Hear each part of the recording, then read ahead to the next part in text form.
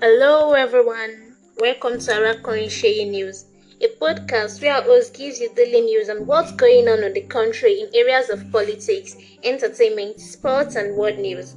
We'd love to hear your view after every show. Kindly drop your comments after listening to the news so as to help us serve you better. Thank you for listening. On the news tonight, federal government set up committee to rescue Nigerians in Sudan. Kwara Anglican Bishop hails Buhari for engendering free fair polls. Lagos State government orders demolition of two-story building, sealing of orders in Banana Island. After ransom payment, bandit kingpin releases 4 Kebbi students with 2 babies as 6 remain in captivity. Saudi announces first civilian evacuations from Sudan. Army helicopter crashes in Malian capital. Now the news in full. I am Arakunrin Sheyi. The federal government has set up a committee to work towards rescuing Nigerian citizens trapped in Sudan due to the current unrest in the North African country. This was disclosed in a statement by the National Emergency Management Agency (NEMA), signed by its head of press unit, Manzo Ezekiel, on Saturday. The latest assurance is coming after the federal government on Friday expressed worry over its inability to evacuate Nigerians in Sudan as the deadly crisis continues to plague the North African country. The chairman, Nigerians in Diaspora Commission (NITCOM), Abike Dabiri, in a Twitter post noted that the authorities were experiencing challenges, particularly with regards to airlifting Nigerian nationals out of the troubled country. The Bishop of the Anglican Diocese of Kwara State, Right Reverend Sunday Timothy Adewole, has praised President Muhammadu Buhari for his resolve to leave behind a legacy that would produce a system of conducting elections that is not only adjudged as free and fair, but also transparent and credible. The cleric gave the commendation in Ilorin, the Kwara State capital, while delivering the bishop's charge at the opening session of the 17th Synod of the diocese. The Lagos State Governor Babajide Olusola Sanwo-Olu has ordered demolition of a 2-story building located on 310 Close in Banana Island, Ikoyi, Lagos, as well as sealing of other buildings in the area. Sanwo-Olu, however, blamed the collapse of the earlier 7-story building on First Avenue in Banana Island on what he called reckless operations of some developers hiding under the pretext of the Nigerian government agencies issuing building approvals for unsuspecting property owners. The government made a remark on Saturday when he led a delegation of government officials for an on-the-spot assessment of the area, describing the situation as irresponsible and unacceptable. Sanwo-Olu was conducted around inspection tour by the Commissioner for Physical Planning and Urban Development, Tayo Bamigboshi Martin, the Commissioner for Information and Strategy, Gbenga Motosho, and the General Manager, Lagos State Building Control Agency, Bogbola Oki, and other engineers. The governor gave the demolition order while inspecting the building at 310 Close for construction without appropriate approval, while ordering the sealing of others various infractions. The Anambra State government, led by Governor Chukwuma Soludo, has demolished a multi-million naira building constructed on land said to belong to the state government. The building was pulled down on Saturday by the Awka Capital Territory Development Agency (ACTDA). Mr. Osi Onuko, the managing director and chief executive officer of ACTDA, who led the demolition team to the site at Iswani Awka North Local Government Area, said the administration of Professor Soludo would not tolerate land grabbers.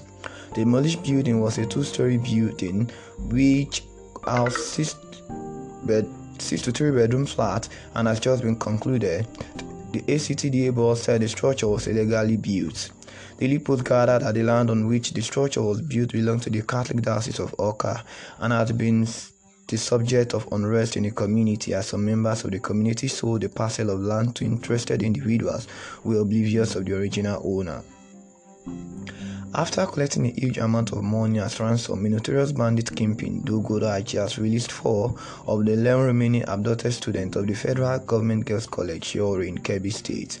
According to PR Nigeria, it was gathered that 2 of the released students returned with 2 babies delivered while in captivities. Dogodo Achi had insisted that some conditions must be met by Kebbi State government before the remaining girls could be released.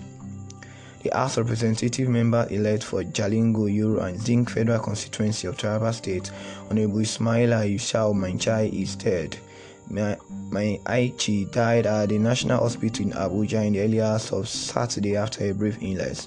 Before his election, he served as a special advisor to Taraba State Governor Darius Ishaku. He had also served as the party secretary of the People's Democratic Party in Taraba State.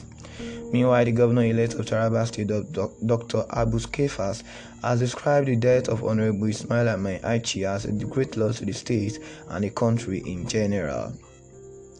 And on the international scene, more than 150 people, including foreign diplomats and officials rescued from battle-scared Sudan, arrived Saturday in Jeddah.